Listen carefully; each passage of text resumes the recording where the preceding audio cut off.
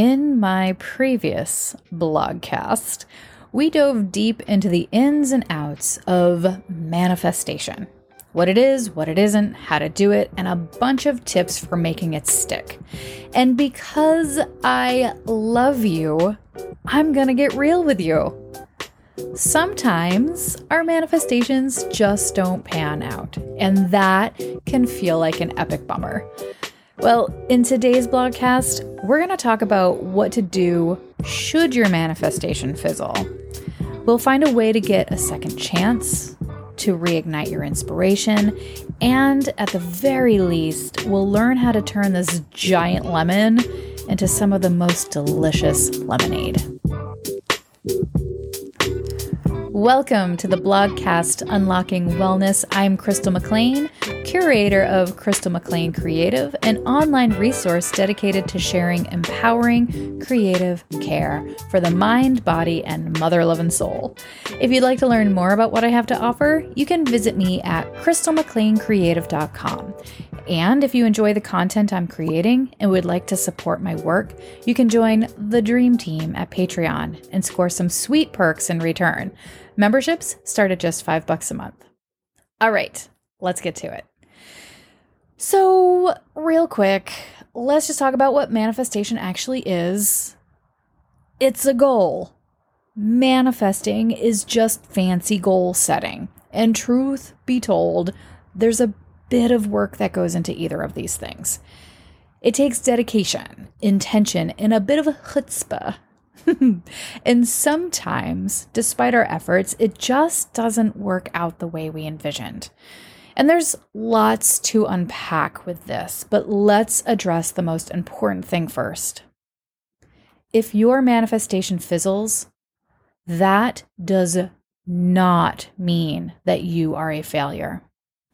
Now, I could go on forever about why you're not a failure, but we don't have that kind of time. You're just going to have to trust me that you are an epic, brilliant, beautiful beast. Anyway, when things don't work out, that just means that something went wrong, and things go wrong all the time. So instead of getting hard on ourselves and giving up on our dreams entirely, let's take a look at where we could make some improvements.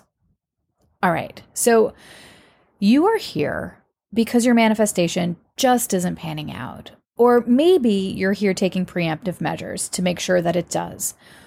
Whatever your reason, what we're doing here today is going over several diagnostic tests to see where things might have gone awry. And if you've truly done all that you can do and you're still at a loss, I want you to be able to see just how much you've actually gained. All right, you might want to grab a pen for this. Let's start with the reality check. Now, this might sting a little, but we've got to be brutally honest with ourselves and ask the question, how realistic is this goal? Or how realistic is my process for achieving this goal? Now, I'm a huge advocate for dreaming big. In fact, I've got some massive Oprah-level impact size dreams that I would like to achieve. But I'm also a fan of setting myself up for success and striving for something that's actually achievable. That means I have to keep this big ass dream out on the horizon, but put my focus and my energy on each little step towards getting there. And I have to make sure that each of these steps fit within my means. And what that means is they have to be SMART mini goals. You've heard of SMART when it comes to goal setting, right? That's when you keep your goals S, specific, simple, sensible. M, measurable, meaningful, motivating. A, achievable, agreeable, attainable. R, relevant, reasonable, realistic. And T, time conscious. That's all we got for T. But it's really important that we break the mega manifestation down into micro manifestlets. That's going to ensure that we don't overwhelm ourselves during the process. And it is all about the process. Which leads me to the next thing we need to look at.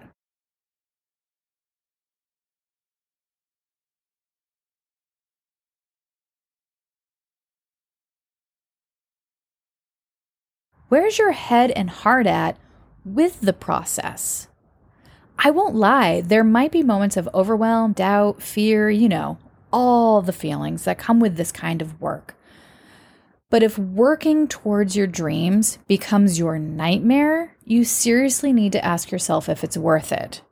And if you've dug deep and you've been honest with yourself and this thing is what you really, truly want, like it's really going to serve you in an honest, healthy, and sustainable way, then you need to get on board with all that it takes to get there.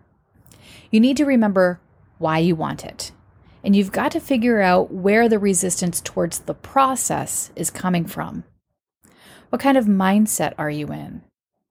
What's the narrative that's going on in your head while you're working towards your goals? And speaking of all this work that you're doing, is it really the work you need to be doing? I fall victim to this all the time. I don't know if it's my weak-ass attention span or what, but I find myself getting distracted by random tasks, believing that I'm actually being productive towards my goal, when really, I'm just wasting my damn time. So, a question that I've learned to ask myself is, if you were to continue doing exactly what you're doing now, could you expect to see the results you desire? Let that sink in for a minute. If the answer is no, stop what you're doing and figure out what's going to get you there. What resources can you access? Who can you ask for help? What rituals support your vision? How are you staying inspired? What support systems do you need?